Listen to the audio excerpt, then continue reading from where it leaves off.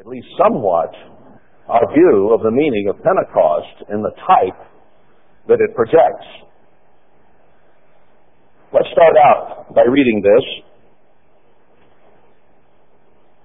beginning up in verse 10 of Leviticus 23. We've already gone through Passover and the days of unleavened bread at this point, so we're at Pentecost today.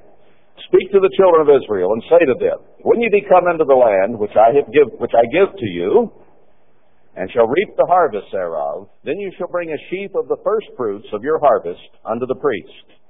And he shall wave the sheaf before the Eternal to be accepted for you. On the morrow after the Sabbath, the priest shall wave it. Well, wait a minute. We're still actually in unleavened bread here, but this fits. Because Christ is the first of the first fruits, as we find in the New Testament. And this sheaf was waved, and then we counted from that wave sheaf day 50 days until today. So let's go on down to verse 15, where it actually starts to talk about Pentecost. And you shall count to you from the morrow after the Sabbath, from the day that you brought the sheaf of the wave offering, 7 Sabbaths shall be complete. It was waved on a Sabbath, and you went through 7 more Sabbaths, 49 days. Even to the morrow after the 7th Sabbath shall you number 50 days. So 7 times 7 is 49, and 1 is 50. That's why it's on Sunday, not Monday. Not 51 days, 50 days. Now, we have tied in the Jubilee in the past, and I believe that certainly is connected here, because God's whole system of land management and financial management is based on 50 years, broken down into 7 land Sabbaths times 7, or 49 years, and then a year of Jubilee.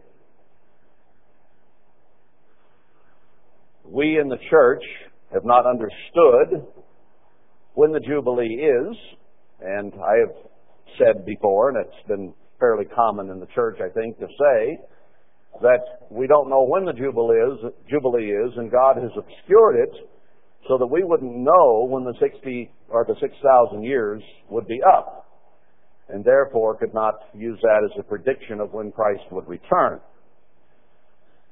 So the way we have done it is by principle only, and we marked a person's 3rd and 6th years and the 7th year by the time of their either knowledge of the truth or their baptism, and whichever it was closest to, the Passover or the Feast of Tabernacles. I generally said Feast of Tabernacles because that is the close of the agricultural year and is the logical time to begin starting over from that standpoint. That's when your harvest comes in, and then you go to the feast and so on. Of course, you had a spring harvest and a fall harvest as well. I think we are poised now. We have come into the land that God has given us. God gave us some land here at least. And now we are a body on a piece of land.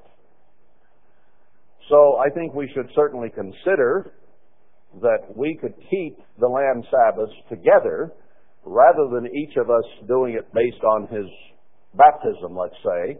We could do it from the time that we began to use this land and utilize it and keep the land Sabbath according to Scripture. I'm not going to go into the details of that today for sake of time. But we could make that step forward where we're doing something unitedly as opposed to individually. That would make our 3rd tithe years the same, the 3rd and the 6th years out of a 7-year cycle, with the land rest on the 7th. And then, of course, after 7 of those comes the Jubilee. Now, we may be able to nail down pretty close when the Jubilee year is. I think that is possible. I'm not going to go into it today. We might be a year or 2 off, but I think we can get pretty close based on what I have read in the Bible, thought through, and seen in a couple, 3 papers that people have sent me over the last 2 or 3 or 4 years. So I think that we certainly should consider restoring the land Sabbath as close to what it originally was as we possibly can. Jubilee itself pictured all land going back to the original owners or original families, so that if you had a generation of poor management and your land was taken from you by debtors or whatever, it would go back to the family. And the children then would have a fresh start with the original land. And it was divided up as they went into the land of promise. So it projects forward to the time when Israel receives her land back, beginning of the millennium. And perhaps it has even meaning for us today when God returns blessing to His remnant. We've read many scriptures in the minor prophets, Isaiah, Jeremiah, Ezekiel, Daniel, and other places about that occurrence, which is just ahead of us. So Jubilee, I think, is tied in by its very count of 7 times 7 weeks and the 50th, just like the land Sabbath. A day is as a year and so on. 49 years, and then that freedom, that new start, that revival, that I still can't talk. The re-energizing, I'm trying to say, of families through the return of their land. So each has a fresh start all over again. So the Jubilee seems to me inextricably bound into Passover, into Pentecost. So you number 50 days. And you shall offer a new meal offering to the Eternal. You shall bring out of your habitations 2 wave loaves of 2 tenths deals. They shall be of fine flour. They shall be baked with leaven. They are the first fruits to the Eternal. Somehow, we have, or did, come to the point we thought that leaven was always a bad thing. But it's not. Leavening is only bad during the days of unleavened bread. Now you yourself know that the bread you ate prior to the days of unleavened bread and the bread that you ate afterward tasted better and was far more palatable than that you ate during those days. Leavening represents sin only during that time, or, as in the case of the Pharisees, when something is going through us or through the church that is sinful, then it could represent something bad. In other words, he said, beware of the leaven of the Pharisees, or the doctrine of the Pharisees. Those doctrines going through Israel were a bad thing. So anything that is bad at any time that is pervasive and goes through something could be bad. But if something good is going through, that could also represent levity. Now, I immediately thought of the verses that Gordon used in the sermonette, and since that sermonette will not be on tape and preserved, I'd like to go back to at least one of those. That was Matthew 21, was it not?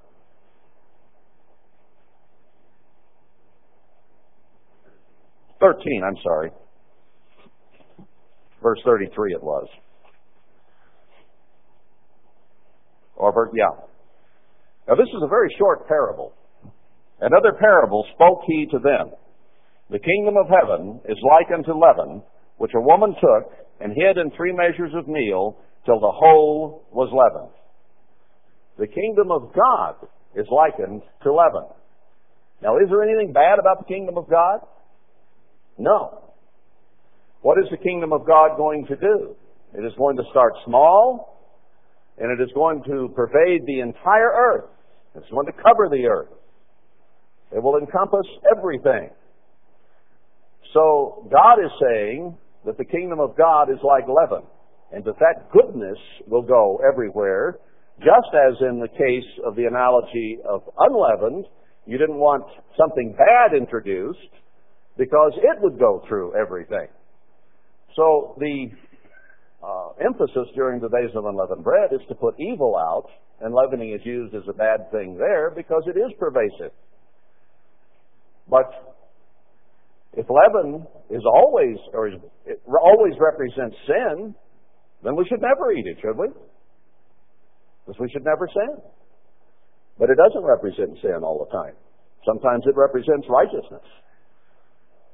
How did we overlook that over the years? Well, I don't know. How did we overlook a lot of things over the years? So before I came over here, scratched that out of my margin and realized that it was wrong. Now, let's go back to Leviticus 23 and verse 17.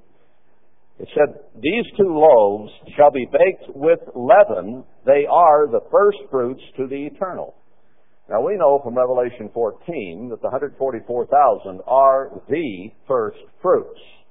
They're the only ones in the first resurrection. They are the bride of Jesus Christ, as is shown clearly in Revelation 21, 19 through 21. Is Christ going to have a bride of imperfections? No. She will be made perfect. She will be made prepared and ready. Now, as long as we're human, I'm sure we will still have some imperfections, but this corruptible must put on incorruption, and we shall be changed in a moment, in the twinkling of an eye. So whatever imperfections remain are going to be erased in the resurrection, so that he will have a bride commensurate to his own character, capacities, and abilities. So these 2 loaves represent the first fruits. Now, why 2 loaves? Why not 1? You got 1 bride. He's not a polygamist. I'm going to have 2 brides. Well, in one sense, you might say you got to have 144,000 individuals there. That's a lot of wives. But the type is not that. The type is 1 wife composed of 144,000 members. I think there are 2 possibilities in why there are 2 loaves here. One might be it represents those who became first fruits through the Old Testament, because there are some. You can go to the book of Hebrews, or go to Hebrews 11, and it shows many who will be in that first resurrection, and that they will not be in the resurrection until we are there with them, as it says at the end of the chapter. And then that the second loaf would represent those from the New Testament who are first fruits. However, I think that is the weaker of 2 possibilities that I see at this point. And I think that this one might become clearer as we go on today. I think that it is very likely that those 2 loaves represent those who are dead in Christ and those who are yet alive in Christ. Those who are dead have their reward waiting. They cannot accomplish anything more because they are dead and they know nothing, right? Laying in their graves, can't do a thing until they're resurrected. So whatever work they did toward preparing the bride of Christ, toward the work of God through the centuries, is done. They're in this pile safe.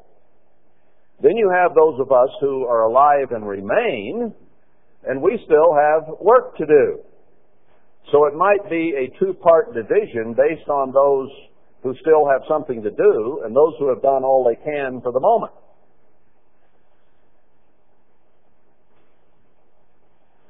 I want to go back to Hebrews 11 just for a moment and read what Paul said about that, because this is part of my thinking. Hebrews 11 and verse 39. Speaking of these who were faithful and who did great works on this earth, who did a lot toward the kingdom of God and have an assured place in the kingdom of God. These all, having obtained a good report through faith, the leavening of God went through them, the kingdom of God was represented in them, and they have qualified for the kingdom of God already. So this is a leavening, a very small number of people.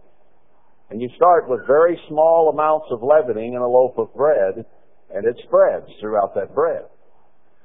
Now, God started something with righteous Abel, with Abraham, with some people of the Old Testament who were faithful to Him, that is now spread to a greater number, and later on is going to spread throughout the entire world. So these did have a good report. Through faith, received not the promise. God having provided some better thing for us, that they without us should not be made perfect. That is, should not be resurrected in the first resurrection, or go to heaven ahead of us, or come to rule on the earth ahead of us, as the case is. So God was looking out for us by having those people wait in their graves all this time. They're having to wait because of you and me. Now, these people worked great works, didn't they? It says up here in this chapter that they, through faith, subdued kingdoms, wrought righteousness, obtained promises, stopped the mouths of lions, quenched the violence of fire, escaped the edge of the sword, out of weakness were made strong, waxed valiant in fight, turned to flight the armies of the alien. Women even received their dead raised to life again, and others were tortured, not accepting deliverance, that they might obtain a better resurrection. Others had trials of mockings, scourgings, bonds, imprisonment. They were stoned, they were sawed in half, were tempted, were slain with a sword. They wandered about in sheepskins and goatskins, being destitute, afflicted, tormented, of whom the world was not worthy. Incredible deeds through trusting God. What an example for those of us upon whom the ends of the world have come. Now, when Paul, and I think it was Paul who wrote Hebrews, wrote this, he still was in the mode of thinking that the kingdom of God would return while he was on the earth. And he said, these all died, and we, speaking of he and the Hebrews of his day, have not obtained the promises yet, as they haven't, but he said a better thing for us. Little did he know at that time that he also would be killed. He also, during his life, was imprisoned and stoned and went through some of the same things that he's writing about here. And then had to die an ignominious death, as did the other apostles, save John, who apparently was boiled in oil without it hurting him. So Paul and those apostles and those early Christians also died, some of them being tortured and going through some of the same things that David and Daniel and Shadrach, Meshach, and Abednego went through, Isaiah and others. Had to go through the same things. Now we are told in Matthew 24 that they will kill us, thinking they do God a service. And Matthew 24 is in the context of the temple being torn down for the last time and fleeing to a place of safety, the gospel being preached by the two witnesses, and the end of the age. So what all those people in the Old Testament went through, what Paul in the first era of the New Testament church went through, is going to be repeated here at the end. So we know the whole story, don't we? We know that people in this day and age will suffer these same things.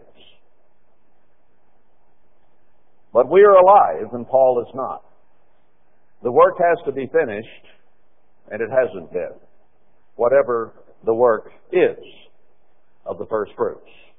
Now, there are various works that have to be done, and that is critical that we understand. Most of the church today does not understand that. They think there's only one thing to be done, and that's print booklets and magazines and get on television and preach the gospel that way. That's all they think has to be done. They are missing history. Noah had a different job. Abraham had a different job. David had a different job. Herbert Armstrong had a different job. He had a job of calling many people, and he accomplished that quite successfully, I believe. He did not have the job of Matthew 24:14 to preach the gospel around the world as a witness, and then the end would come. He finished doing his job, and the end hasn't come. We're still here, and there is still a job that has to be done. So the work changes. Now let me ask you a question, because this has to do with our traditional explanation of Pentecost.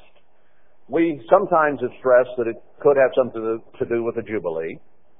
We have certainly said that it was the feast of the first fruits, and we preached Acts 2 about how God sent the Holy Spirit on the day of Pentecost. And we've looked, in a sense, backward to Acts 2, 2,000 years ago, more or less. But what about today? Are we celebrating a holy day today whose fulfillment has already occurred, and so it is only a historical matter for us, or is it yet a prophetic matter? It's already fulfilled. Holy Spirit's already come. It's the end of it. We're just looking back.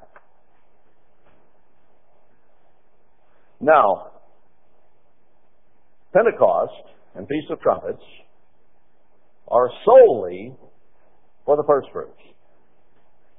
Passover, Christ's sacrifice, has to do with 7,000 years, and that wave sheaf cycles through all 7 of those days of unleavened bread to show that his sacrifice is there for all 7,000 years of man's experience on this earth. So even though it is a historical thing, his sacrifice was overriding and therefore carries from Adam and Eve all the way through the millennium and great white throne judgment.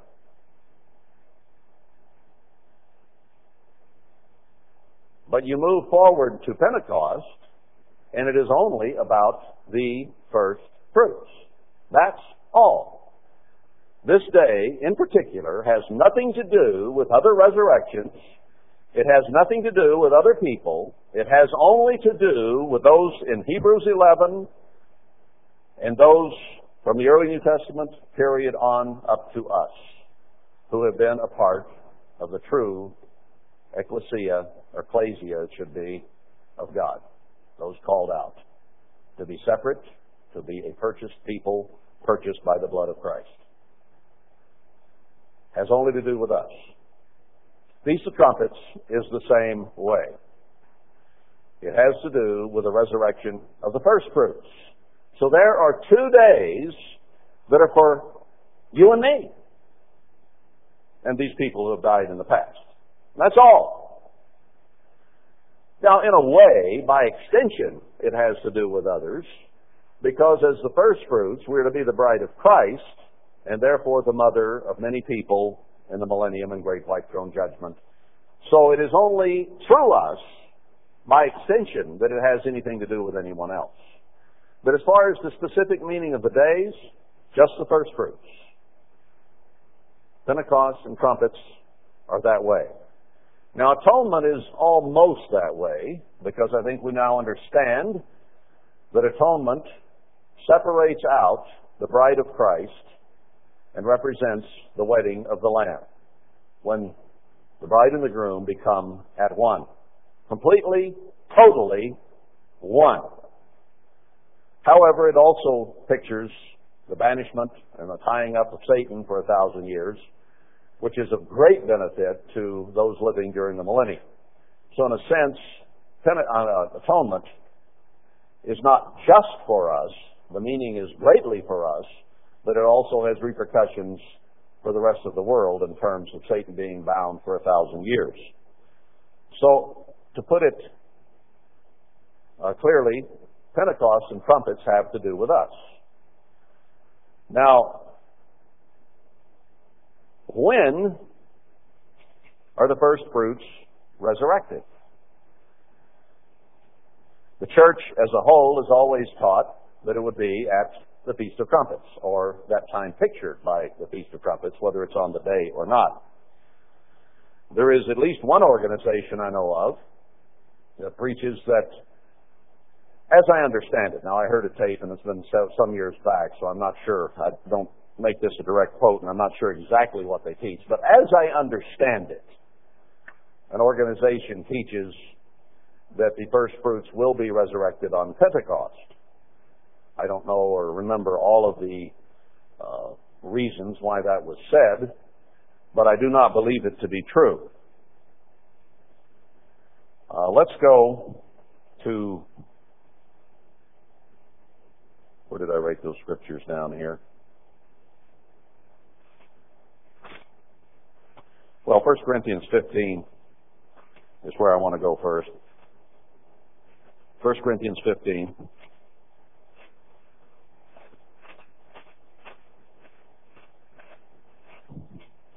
And here I want verse 23. But every man in his own order, Christ the firstfruits, afterward they that are Christ at his coming. So the firstfruits are resurrected at Christ's coming. Notice verse 52. In a moment, in the twinkling of an eye, at the last trump, for the trumpet shall sound, and the dead shall be raised incorruptible, and we shall be changed. So it is at the last trump. Verse 23 said it's at Christ's coming. So obviously Christ is coming at the last trump. You go to the book of Revelation, and you find that there are 7 trumpets, and on the 7th trump, this occurs. Before I go there, let's go to 1 Thessalonians 4. 1 Thessalonians 4, verse 16. For the Lord himself shall descend from heaven with a shout, with the voice of the archangel, and with the trump of God, and the dead in Christ shall rise first. Then we which are alive and remain shall be caught up together with them in the clouds to meet the Lord in the air, and so shall we ever be with the Lord. We will never leave him. We'll always be with him from that moment on. Wherever he goes, we will go. I believe that he will go back to his Father's throne and be there for a year, and the honeymoon, the marriage and honeymoon will occur there. We're not to go to war or to work for a year after a marriage. And he will return at the end of that year, the day of the Lord, to conquer the world. The 7 last plagues will be going on during that time. Now let's go back to Revelation 10. Revelation 10.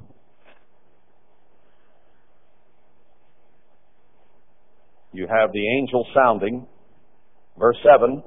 But in the days of the voice of the 7th angel, when he shall begin to sound, the mystery of God should be finished, as he has declared to his servants the prophets. So, we've already seen at the last trump, and here the trumps are laid out, and at the time of the 7th trump is the time the mystery of God is finished. What is the mystery of God? The mystery of the ages. It is that we will be God. In simple, straightforward terms. Will be changed in a moment, in the twinkling of an eye, at the last trump, the 7th trump. You can go through and read all of the things that happen with the first 6 trumpets. They aren't very pretty, but the thing that happens with the 7th is a beautiful thing. The mystery of God will be finished and we'll rise. 2 witnesses will be raised at that time. Revelation 11 toward the end of it. So, it should be quite clear that the first fruits are raised at the last trump, at the return of Christ, not before. Well now, if the Feast of Trumpets represents the first fruits being resurrected, and Pentecost also is the feast of the first fruits in so many words, what does that mean? What's the purpose? Why not just have a Feast of Trumpets and say that's the time of the resurrection of the first fruits? And it could be the Feast of the First Fruits, the raising of the first fruits. In other words, what meaning can we put on Pentecost coming between Passover and unleavened bread and Feast of Trumpets? Is it just the coming of the Holy Spirit in Acts 2? Is that all there is to it? Or is there more? Let's go again back to Leviticus 23. There's some things I want to pick up here and then project forward. And I think by the time we're done, we're going to see more clearly what our job is and what God is going to do, and what, therefore, Pentecost pictures in a much clearer understanding than we have ever had before. Much deeper understanding, perhaps. All right, we were in verse 17. You shall bring out of your habitations 2 wave loaves of 2 tenths deals. They shall be of fine flour, ground fine. You don't want something rough and coarse here. To use a different analogy or to mix the metaphors, the stones that build the temple have to be polished well. They can't be rough. All the rough edges need to be knocked off. They need to be polished highly. And if you use the analogy of flour, it needs to be beat fine. Because coarse flour makes rough bread, and finer flour you can make finer pastries and breads from. They shall be baked with leaven. They are the first fruits to the eternal. Baked with leaven, and I think that Christ was playing on this when he made that statement in Matthew 13:33 and in Luke, or that parable, that the kingdom of heaven is as leaven. Because we, properly leavened, are going to spread our influence around the world, being the mother, the kings and the priests, the teachers in the world tomorrow, around the world. That is what our job is to be. And that is the analogy in that parable that was used. And here it is repeated for us. We're the first fruits, and we need to have an influence around the world. Now, in the meantime, before that happens, are we to have any influence? That's a question. Let's go on. And you shall offer with the bread 7 lambs without blemish of the first year. Now, let's just pause for a moment here and notice something. In this chapter of Leviticus 23, we have somewhat of a summary of the annual holy days and the feasts of God. You'll notice that in the Passover and Days of Unleavened Bread dissertation, it only mentions one sacrifice, or one sheep being waved, representing Christ for us.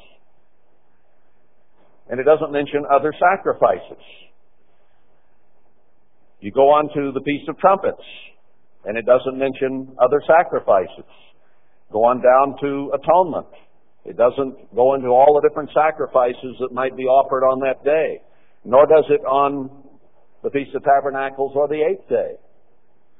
And yet it gives here, in detail, the different sacrifices that were to be given on Pentecost. Why would he do that?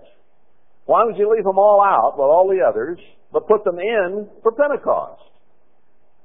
It seems out of context or strange in a sense, doesn't it? Now, if you go to Numbers 28, it lists all the holy days, and it lists all the sacrifices in detail that were to be given on each one of those days. I won't go back there and read all that. You can go there if you want. But it mentions each holy day, and then it talks about 2 bullocks and 2 lambs and 7 oxen, on and on it goes, turtle doves and whatnot. But it doesn't do it here except for Pentecost. Let's see what it says here. You shall offer with the bread 7 lambs without blemish of the first year, 1 young bullock and 2 rams. They shall be for a burnt offering to the eternal, with their meal offering and their drink offerings, even an offering made by fire of sweet savor to the eternal. So this was not, at this point then, what's being described a sin offering or trespass offering. It was a sweet savor offering. So the first fruits then must be a sweet savor to God. Okay?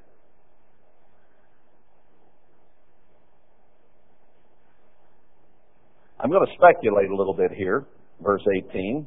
I don't know that I have it all worked out or worked out right, but I'll speculate a little bit. So understand, this is speculation. This is not doctrine established. This is some ideas. Perhaps we can add to them later on. Maybe we'll understand them better later on. And maybe I'm all wet, but I want to interject some thoughts here. Now, if we are the ones who are alive and remain as the first fruits, the ones that God is using then to finish His work. You see, different parts of God's work have been done down through the ages by some who would be ultimately first fruits, right? So those who live to the end have to finish whatever work God has to be done during this age. It falls to them. Everyone else is dead. Those who are called at the last, that generation must finish the work. Now there should be a glimmer of understanding beginning to filter in our minds then, that the first fruits will be resurrected to last trump at the very end of the work. 2 witnesses will have finished their work 3.5 days, be killed, and then resurrected with the general resurrection and those who are alive and remain. So the work of God has to be completed right there at the end by some of us who are alive today. So, if the Feast of Trumpets pictures that, what does the Feast of Pentecost then begin to picture? The work. Whatever must be finished by the first fruits, because their work will be finished at the Feast of Trumpets. So whatever they must do in the meantime has to be pictured by Pentecost, because they are alive and able to do something. Now we'll explore that thought more as we go on, and I think you can see it clearly. You shall offer with the bread 7 lambs without blemish of the first year. How many churches in the end time book of Revelation are mentioned in Revelation 2 and 3? 7. How many trees will God plant in the wilderness? Isaiah 41, I believe it is. 7. How many candlesticks do the 2 witnesses give oil to? Zechariah 4. 7. I wrote a series of articles some years back, which I think are on the website, showing that all 7 churches exist at the end time. Revelation is an end time book, and there is much internal evidence to show that all 7 attitudes are extant today. I believe that it is probably a dual fulfillment, that yes, there was an Ephesian era, the very beginning, and those eras came on through. Certainly, Laodicea is the predominant attitude alive today in the greater Church of God. And it being the last, if you were to put them nose to tail through the thousands of years. But there is also evidence to show that there is another fulfillment of that, and that is that all 7 are existing right at the end. And Revelation is an end-time book, and that will be the most pronounced fulfillment. Take, for instance, just one example, Thyatira. It says that all the churches will see what happens to Thyatira. Well, if Ephesia and Pergamos and Smyrna are way in the past, and those people are already dead, they don't see anything happening to Thyatira. And if it happened in the Middle Ages, those of Sardis, Philadelphia, and Laodicea wouldn't see what happened to Thyatira. But all the churches see it. So that means they must all be living at the same time in order to observe what happens to Thyatira. Just one small example. There are many others. And those 7 attitudes permeate the church today, and the problems and the good points of all. Isaiah 4, another example. How many women take hold of one man at the end? 7.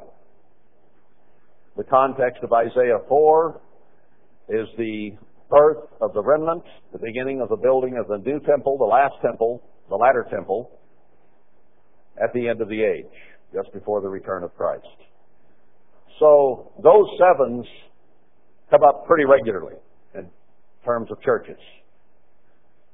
We see in Zechariah 11 the analogy shown there of churches. We've always used Zechariah 11, remember about the 3 ministers that are cut off in 1 month. Probably ministries, maybe individuals, but it probably is ministries, I think, because at the very beginning of that chapter, it talks of 3 large trees that are cut down. It mentions the pine, the oak, and the fir, or something like that. 3 large ones, in other words, not little bitty trees, but big trees. And then it mentions 3 ministers, or ministries that will be brought down. 3 large ones. So the typology there of trees representing churches, I think, is fairly clear. So 7 trees in the wilderness represent 7 churches. 7 women, we know women represent churches taking hold of one man. And certainly the 7 candlesticks are represented as the churches because that's explained in Revelation 1, 2, and 3. And the 2 witnesses feed all 7 churches at the end. So they have to all exist for all 7 to be fed. Okay? I just wonder, since we're talking about the first fruits here, and that they will be permeating, if maybe these 7 lambs without blemish might represent the 7 churches. Because that remnant, that faithful remnant that survives at the end and builds the latter temple as per Haggai and Zechariah 1 through 6, will be made virgins. Paul said he could present the corrupt, immoral church at Corinth as virgins before God. Then these people who are a remnant of the 7 churches can also be made spiritual virgins as well. So, 7 innocent lambs without blemish could represent the 7 churches. 1 young bullock, I don't know what to do with that one quite, unless that bullock possibly could represent Christ at this point. Now, he's generally as a lamb, but 1 young bullock, I'm not sure what to do with that, and 2 rams. You go to Numbers 28, it puts it a little differently. I think it says 1 ram and maybe 2 bullocks, I forget now. But it wasn't exactly the same as this in Numbers.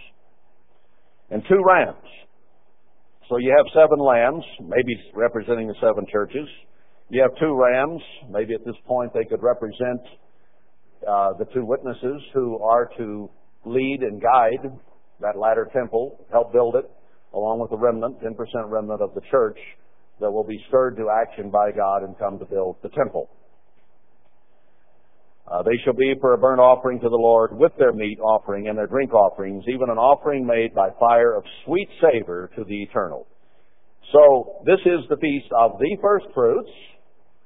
Therefore, maybe the sacrifices that are delineated here would represent different aspects of the first fruits, and therefore would add detail to Pentecost in this summary of the holy days that is not given to the others.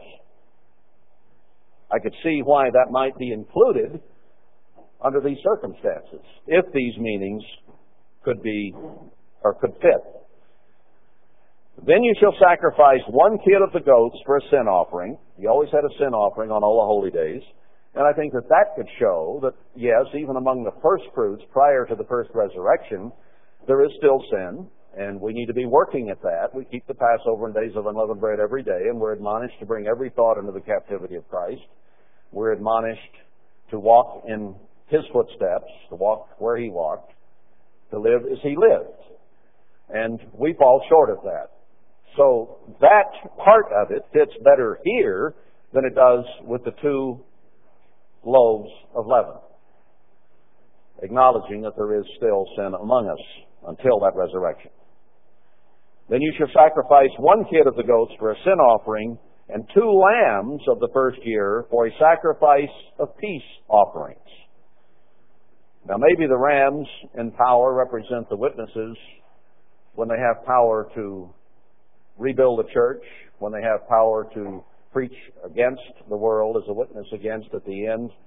Maybe they represent 2 humble lambs who are sacrificed at the end that help usher in the peace of God at the beginning of the millennium? Don't know. But now let's go and see more clearly that Pentecost represents the work that must be done. Because what I'm just saying here as speculation is partially tied to understanding that.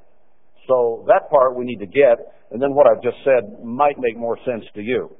I'm not sure that it makes total sense to me, but that's why it's speculation. I can't go and prove that. But let's look at these other things and see then how it might fit. I'll go to Acts 2 to begin with. Acts 2. Now, who was here? You have possibly 120 people, or close to that number. It says plus or minus. Who were gathered? Christ told the disciples to tarry at Jerusalem until Pentecost, to wait 50 days. So that time had come in Acts 2, when the day of Pentecost was fully come. They were all with one accord in one place. I don't know what fully come means other than it was into the morning. It wasn't the evening before when the day started, but it was the next morning, because a little later Peter said it was only the third hour of the day, which would mean 9 o'clock. So they may have started the meeting at 8, 8:30, perhaps 9. But anyway, there was one accord in one place, and I kind of imagine they wondered what they were doing there. They didn't understand a great deal, remember?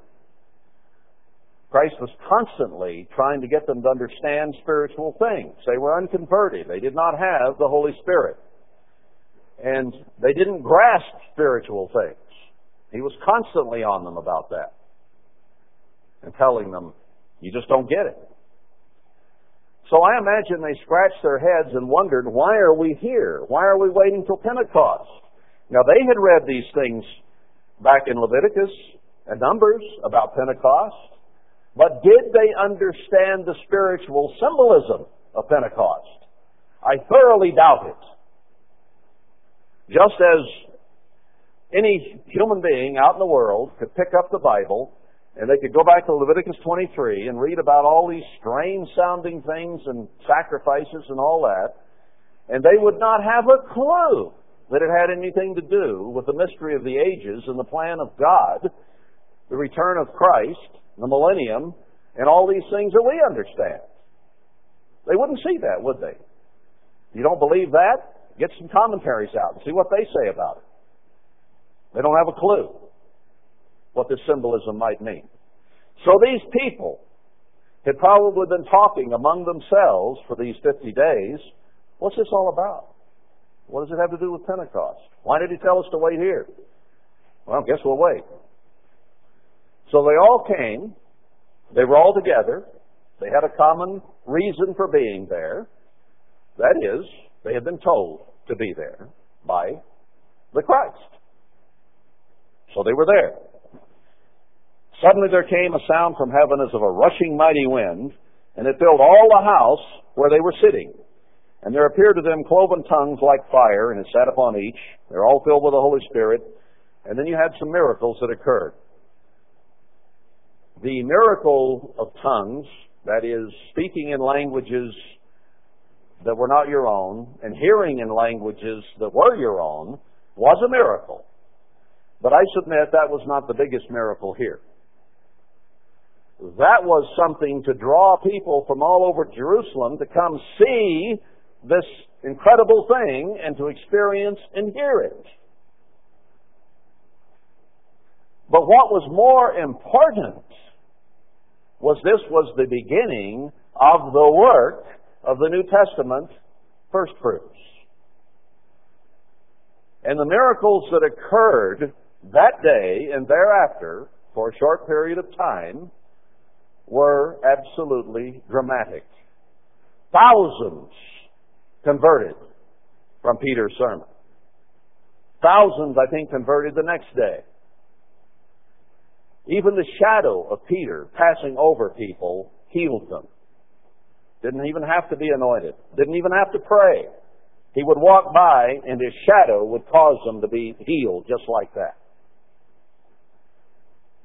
Dramatic miracles to begin a work. That's what this was all about. The Holy Spirit came so that they might have power and understanding to build a church. Right? What they were there for. They weren't there for personal salvation. They were there to do a work. So Pentecost here is associated with the beginning of a mighty work by the power of God through the Holy Spirit. Now, some of those people in the Old Testament did a work, and they did have God's Spirit with them. Whether begotten or not is perhaps subject to some argument.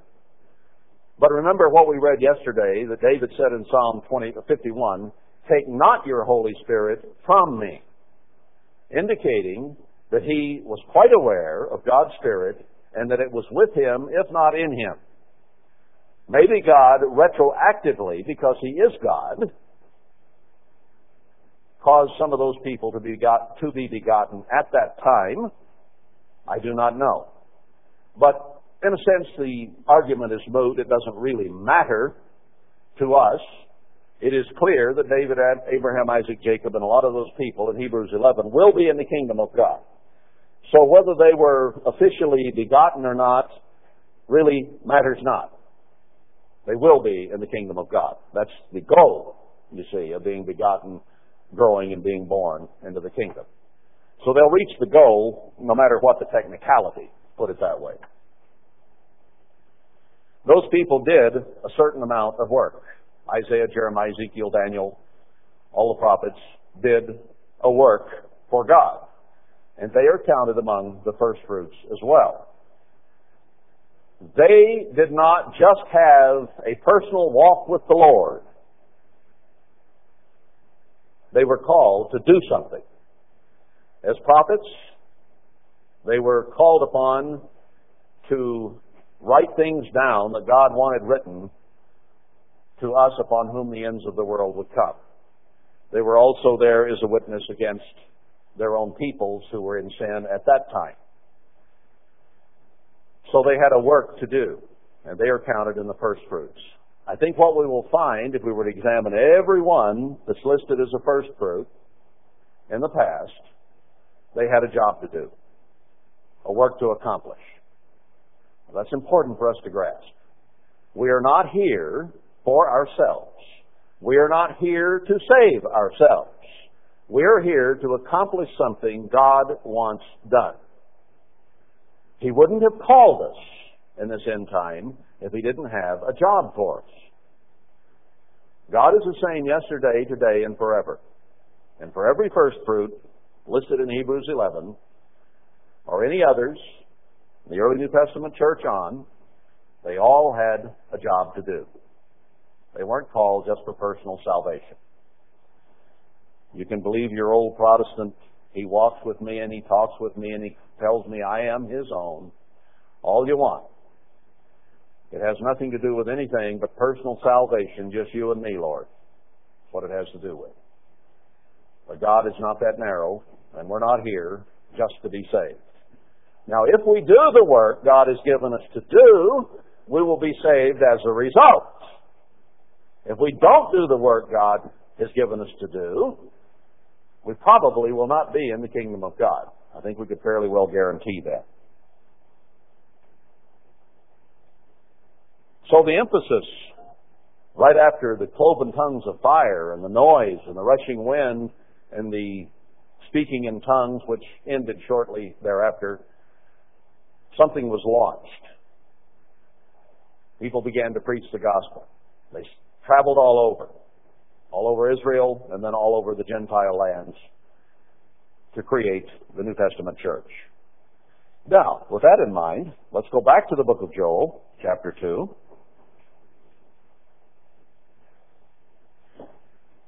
Joel is written about the end of the age. It is written about the time just before Christ returns to the earth, the day of the Lord, and the blackness and the darkness and the clouds and the earth being shaken and all those things that will happen. So it is definitely an end-time book. Now, there are some things back here that Peter had read. He was familiar with the book of Joel. So when he saw those things happening to him, to those disciples, and to the people around, he said, well, this must be the things that were spoken of in the book of Joel. It must be the end of the age. Those people thought, Peter, Paul, James, John, all of them, that Christ was going to come back in their lifetime. That's clear from internal evidence throughout the New Testament. That they had a great and high expectation it would occur before they died.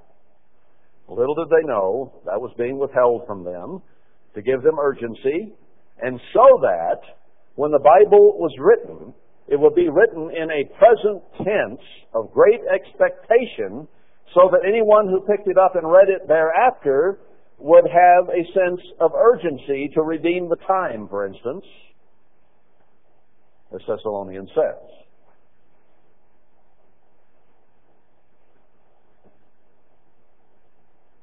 What Peter experienced and saw may have been a minor fulfillment of Acts, but it was certainly not the major and final fulfillment of Acts.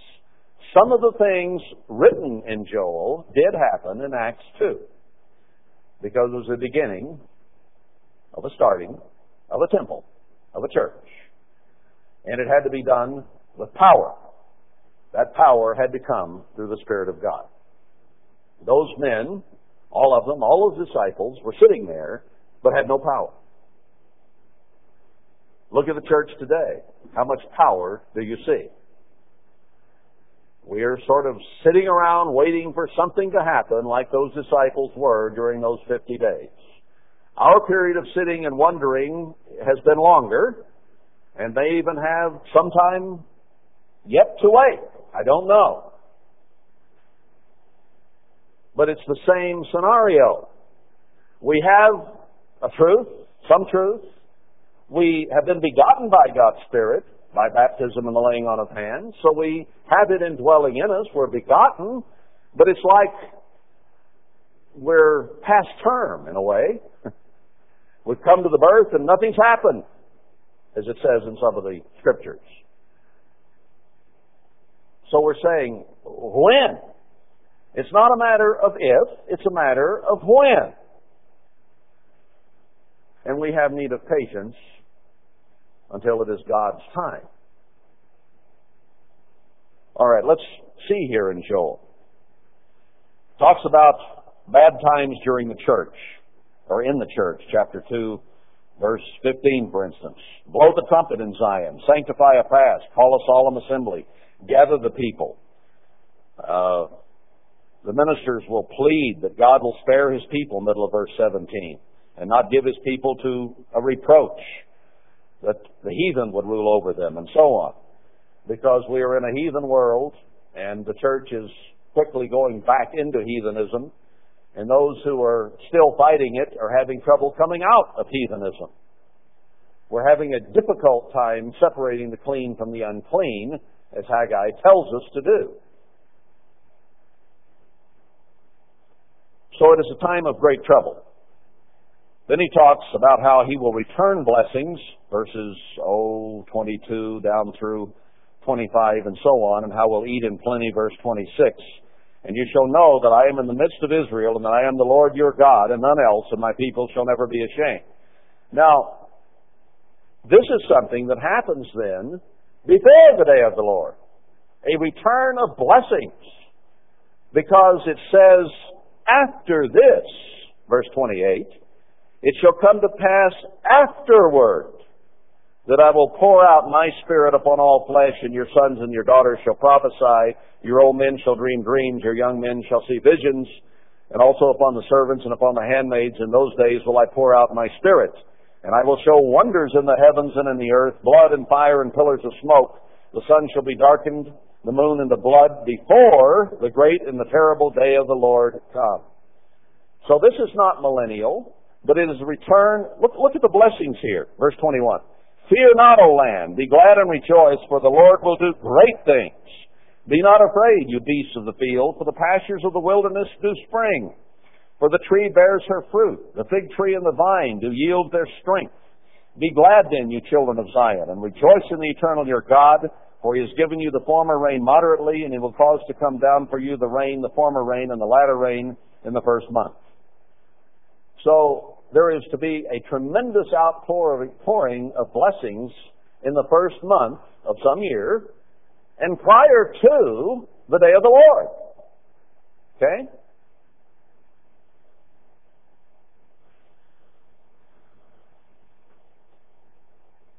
I'll go back and we'll see a little more on that later. It shall come to pass, verse 32, that whosoever shall call on the name of the Eternal shall be delivered. For in Mount Zion and in Jerusalem shall be deliverance, as the Lord has said, and in the remnant whom the Eternal shall call. So this is a remnant of people at the last time before the day of the Lord, and through them people will be delivered. People will be protected. People will be blessed. So, Joel is talking about a work that must be done at the end of the age by people who are the first fruits.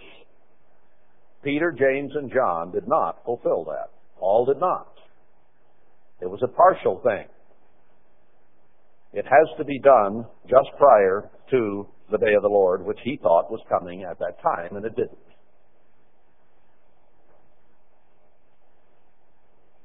Did all these things that are written here in Joel 2 happen that time at Acts 2? Did they happen prior to that? Did the wilderness bloom as a rose, Isaiah 35? Did all the trees suddenly begin producing out in the desert there? Did millennial-like conditions or Garden of Eden conditions occur suddenly in Acts 2? No, they did not.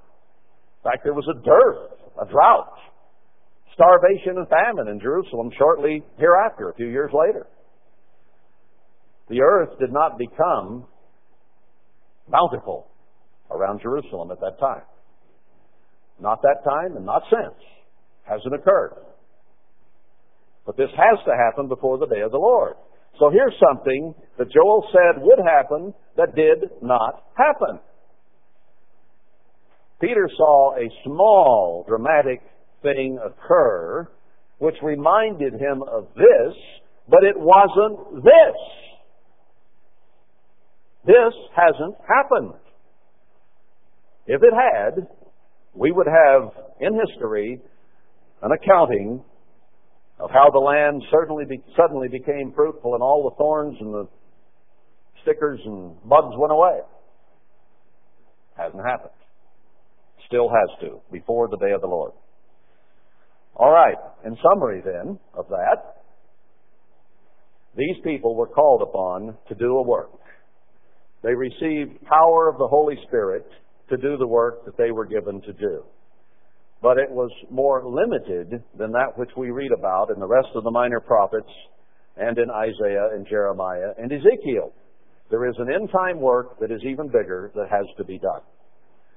Who is it going to be done by? First fruits. There's no one else to do it. The remaining first fruits have a work to do. Now that work, if successful, will finish in the first resurrection. But it has to be done, has to be accomplished.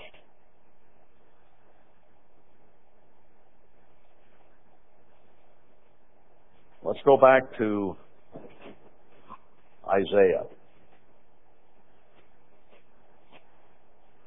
Let's see, I think I'll pick it up in chapter 51. It's a good place. I read this just the other day, or a couple of weeks ago, but I want to go back to it now. Now, if you'll recall from our study of Isaiah recently, about chapter 40 it says, comfort you, my people. Talks about a voice crying in the wilderness. Talks about 7 churches being planted in the wilderness in chapter 41. It goes on through and shows incredible blessings being returned and how God has to have a way prepared for our God, a highway for our God. Remember that. And a lot of things would occur. Chapter 35 talks about the desert blooming as a rose, and there's much in the context, as we saw during that series, to show that it is pre-millennial. It will also be during the millennium, but there's a microcosm of that occurs before the millennium. We heard a sermon this morning about being a light and having light and being a light to the world. And God is going to have and is preordained that there will be a group of people who will be full of light and who will be a light to the world, and the whole world will be arrayed against them. The whole world will worship the beast except a very few, a small remnant of God's people who will be drawn together as a remnant to build His temple. All right, chapter 51. Hearken to me, you that follow after righteousness. That would have to be the first fruits. That would have to include us. Those people on earth who are truly seeking righteousness. You that seek the eternal, look to the rock whence you were hewn, and to the hole of the pit whence you were digged. Look to Abraham your father, and to Sarah that bore you. What's he telling us to do here? Look back to our fathers. What does Elijah at the end of the age have to do? Turn us to our Father in heaven, and turn us back to our fathers Abraham, Isaac, and Jacob, and do as they did.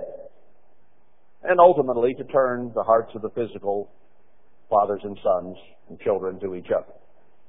3 levels or stages of turning of hearts that has to be done, listed from the most important down to the least important. All important, of course, but our relationship with our Father in heaven is first, and not repeating the mistakes of some of our fathers is second, as Zechariah 1 points out, lest we suffer the same thing our fathers suffered. But our righteous fathers, Abraham, Isaac, and Jacob, and David, and so on, we're to look to and to do the same things that they did. That's why Paul listed them in Hebrews 11 as the ones who were faithful, because he recognized we need to look to those people, those righteous men and women who obeyed God. And therefore, we are to do likewise. So if they had a work to do, we have a work to do. So look to Abraham and Sarah. For I called him alone and blessed him and increased him. He's saying, what's he saying? He's saying the same thing can happen to you that happened to Abraham. That's what he's saying. Why look to Abraham if what happened to him can't be you? It can. He's a first fruit. We're first fruits. His salvation is guaranteed. Ours is still on the line. For I called him alone and blessed him and increased him. Now Isaiah is a book written to the end-time church about the end-time first fruits. And he's telling us to look to Abraham, who got blessed. How will he bless us if we do as Abraham did? Verse 3. For the eternal shall comfort Zion. We know that the church is Zion, Hebrews 12:22 through 23, that the church is Jerusalem, and we've come to understand that there is another Jerusalem other than just the Jerusalem in Palestine. We'll get to that in a moment. For the eternal shall comfort Zion. He will comfort all her waste places. The church has been destroyed and wasted today. And he will make her wilderness like Eden and her desert like the garden of the Lord. Millennial conditions are going to return before the day of the Lord. During the time of the rebuilding of the latter temple, the remnant of God's flock, his 10% that he is going to draw out, and the 2 witnesses who are typified by Zerubbabel and Joshua and Haggai and Zechariah. All right, we've been there before, but let's go back to Zechariah again.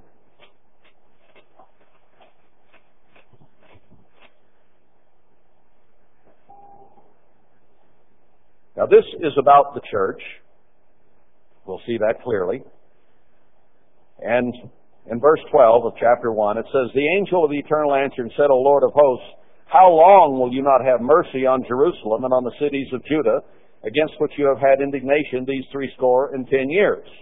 So the 70 years of Jeremiah is brought out here, the same 70 years that are listed in Daniel, truly an end-time book, is brought up again here in Zechariah, having to do with the end-time church, not just the captivity in Babylon. We'll see from the context that this is talking about the two witnesses at the end building the latter temple, or putting a remnant of the church back together to form an end-time temple. So the angel to commune with me said to me, "Cry you, saying, Thus says the Eternal of hosts, I am jealous for Jerusalem and for Zion with a great jealousy." He's jealous of the end-time church. This is an end-time prophecy. It's not talking about physical, the little hill of Zion and that walled city of Jerusalem in Palestine. Not talking about that. He's talking about the church today. "I am very sore displeased with the heathen that are at ease, for I was but a little displeased, and they helped forward the affliction." Under Herbert Armstrong, God was somewhat displeased, and we were not what we ought to have been. But God was not so angry that He was ready to just tear it apart. But when the heathen came in, spelled T-K-A-C-H and others, God became very angry and blew it all apart. They helped forward that affliction. "Therefore, thus says the Eternal, I am returned to Jerusalem with mercies. My house shall be built in it." So God is going to return to the church in mercy. He's turned His face from us, as we've seen in many scriptures. It will be turned back to us in mercy and in blessing. Notice chapter 2. "I lifted up my eyes again and looked, and behold, a man with a measuring line in his hand. Then said I, Where do you go? And he said to me, To measure Jerusalem, to see what is the breadth thereof and what is the length thereof." Now, do you need somebody to go over to measure physical Jerusalem? They know how big it is. All you got to get is a travel brochure. It'll tell you all about it. Go to the encyclopedia. No, this is measuring the church to see what's left. "And behold, the angel that talked with me went forth, and another angel went out to meet him, and said to him, Run, speak to this young man, saying, Jerusalem shall be inhabited as towns, plural, without walls, for the multitude of men and cattle therein." Now, Jerusalem, as it stands today in the Middle East, is a walled city, and it does not have cattle in it, except pieces of meat that are brought in to sell at the markets. It is not agricultural in that sense at all. This is talking about something different that will be built somewhere else as towns, plural, small villages without walls. That one is a walled city. Remains that way, always has been. Walls been knocked down at times, built back up. There is a scripture later in Zechariah that talks about Jerusalem being built or restored in her own place. What that infers is that Jerusalem has been moved for a time, but it will be reestablished on the original site because that is the center of God's attention and where He will come when He returns. But meantime, most of Jerusalem is in America today. Most of the church was called right here. And we are told that the place of safety will be in our own land when the Assyrian comes into our land. He's talking about the church. I'm not going into all that today. I simply do not have time. We've been there before. Most of you understand that. New listeners won't, but you'll get up to speed as time goes on. So this is to be towns without walls for the multitude of men and cattle. It is to be an agricultural operation. It says down in chapter, where is it? Oh, the end of chapter 3, verse 10. "In that day, says the Eternal of hosts, shall you call every man his neighbor unto the vine and unto the fig tree." This is premillennial. This is the chapter about Joshua being cleansed and how he will be the high priest if he is diligently obedient and so on. And it's interesting that the 7 eyes, verse 9, on the stone put before Joshua are the eyes of the eternal. You go to Revelation 1 and 2, it shows that it's talking about the 7 churches again.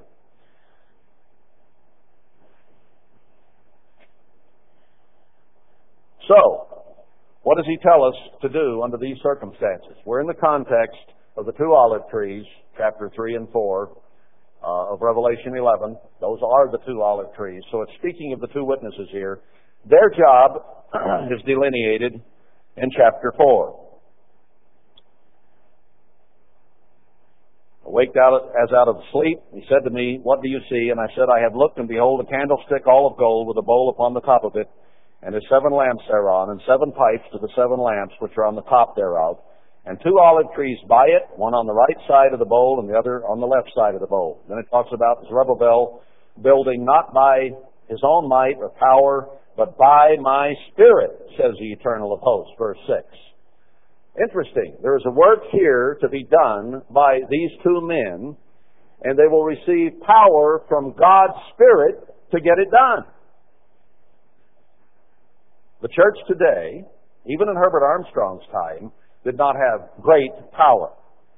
It had a little power, a little strength, but not great power.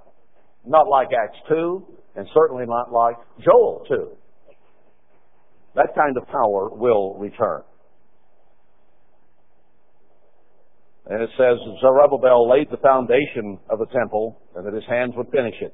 I think there's evidence in Scripture that a man started something and backed off and didn't finish it, but will have to come back and do it. And it talks about not despising the small things. Verse 11, "Then answered I and said to him, What are these 2 olive trees upon the right side of the candlestick and upon the left side thereof? And I answered again and said to him, What be these 2 olive branches which through the 2 golden pipes empty the golden oil out of themselves to the 7 lamps? And he answered and said, Don't you know who these are? No. Then said he, These are the 2 anointed ones that stand by the Lord of the whole earth. The only other reference to 2 anointed ones in the whole Bible is Revelation 11, speaking of the 2 witnesses. So their job is laid out here. To build Jerusalem as towns without walls with much men and cattle. God will provide the miracles that will turn it into an Eden, a garden of God. We find in Isaiah 4 that God will be a protection. We find in, where is it? It's right here in this context, that God will be a canopy from the heat and a wall of fire around it. So it's to be built by a remnant of the church and these 2 men. The whole book of Haggai has to do with that, how God will call a tithe, a remnant of his people, to build the latter temple. You go into chapter 6 here and it talks about it again being done. Now, let's tie that in with Revelation 11. I know this is things we have been over before, but I think it's good to review it here in terms of understanding this day better. Chapter 11 of Revelation. There was given me a reed like a rod, and the angel stood saying, Rise and measure the temple of God, or as we read in Zechariah 2, Jerusalem, which Hebrews 12, 2 through 22 and 23 tell us is the church. Measure the temple of God and the altar and them that worship therein. So the measuring is to be done of the entire temple, just like the measuring of Jerusalem in Zechariah 2, and those that worship there. So this is a chapter introducing the work of the 2 witnesses, as explained in Zechariah 3, 4, and 6, but also here in the book of Revelation. And it tells them to measure the church and the altar, the ministry, and them that worship therein. That's interesting in the light of what most organizations are trying to do today. They're still trying to go to the world. Herbert Armstrong went to the world, as per Matthew 28, 19 through 20, and made disciples of many nations. He did not preach the gospel of the kingdom as a witness to the world, and then the end would come, as per Matthew 24, 14. That was not his job. That's the job that we'll read about here in just a moment. But the first job of the end-time first fruits, led by the 2 witnesses, is to measure the temple, the ministry, and the members that worship there. But the court which is without the temple, leave out and measure it not. Their first job is to the church, and the church alone. Has nothing to do with preaching to the world at all. For it is given to the Gentiles, and the holy city shall they tread underfoot 42 months. That is the job that is outlined in Zechariah 1 through 4 and 6. It's the job that is outlined in Haggai. Build the temple. God will stir the people to come. It's not an evangelical effort. God says, I will stir them to come. And He tells us in many places, Zephaniah 2, to gather ourselves before the crash of finances comes into a solitary place. Micah 4 says, go out of the city, stay in Babylon, but go out of the city, dwell in the field, and there you will be delivered. He tells us to go out to the desert and the wilderness, and that He will make the desert and the wilderness bloom as a rose and become as the garden of God, as Eden. God is going to perform incredible miracles here at the end that will set His true remnant apart from A, the rest of the church, and B, the rest of the world. And it will be a light to the world. It will be an example that the witnesses can use to witness against the world. It will have a wall of fire around it so that it cannot be destroyed until God decrees that. Because if you're going to witness against the world, you've got to have some kind of contrast to show them, don't you? So this is what's right as opposed to what's wrong with what you're doing. Besides that, the world is going to be trying to produce a millennium on earth with millennial conditions of peace and prosperity, as outlined in Scripture, but it will be a falsely hollow counterfeit. And they will not be able to produce millennial-like conditions on this earth. They simply cannot make the desert bloom as a rose. They cannot make springs and fountains in the desert. They cannot perform those miracles. So it is a hollow counterfeit. But they'll make most people believe it. Nearly all. So that even the very elect would be deceived, if possible. But in the middle of them trying to do that, God is going to truly set up a small millennial garden inhabited by the remaining first fruits. We have a job to do, to build a temple, and in that place, God says He will give peace. Haggai 2:9, I think it is. And it will be millennial. Every man will have his own vine and fig tree. There'll be much men and cattle there. It will be small. It'll be 10% of what was the church.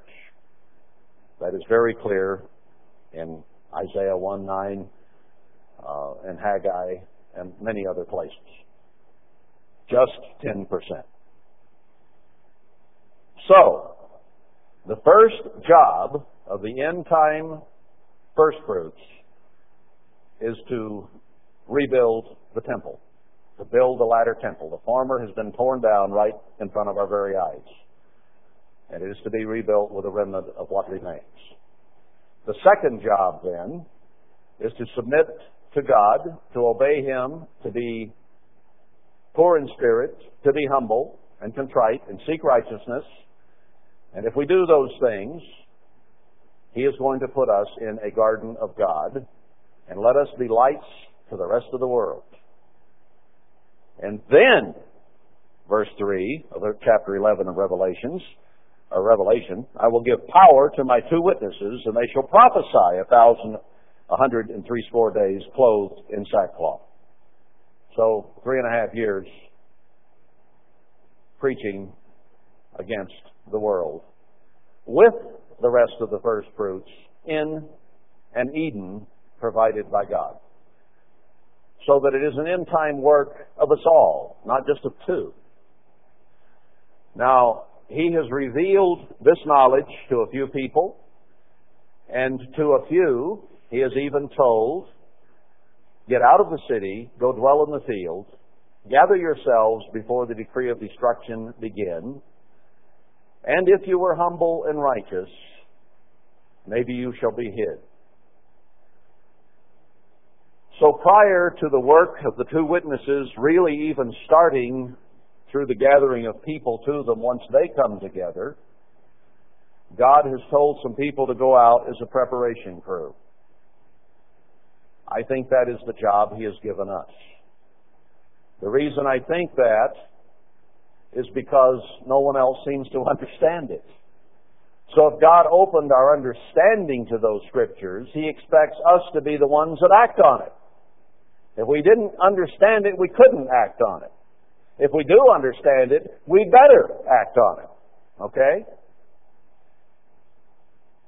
So this day represents the work of the first fruits as told in Joel, as fulfilled in part by the beginning of the New Testament church, and as will be fulfilled in very dramatic, powerful fashion of the very end-time latter temple. That's what this is all about. We are not here to save ourselves. We are here to do a work. We are here to prepare a place as villages for people to come to, and at some point, God will add the power. We already have the begettal of His Holy Spirit, but we sit here just like those early disciples without power, without perhaps even full understanding, but through all these Scriptures that we have studied in the last 10 years, we have a pretty good understanding of what is to come.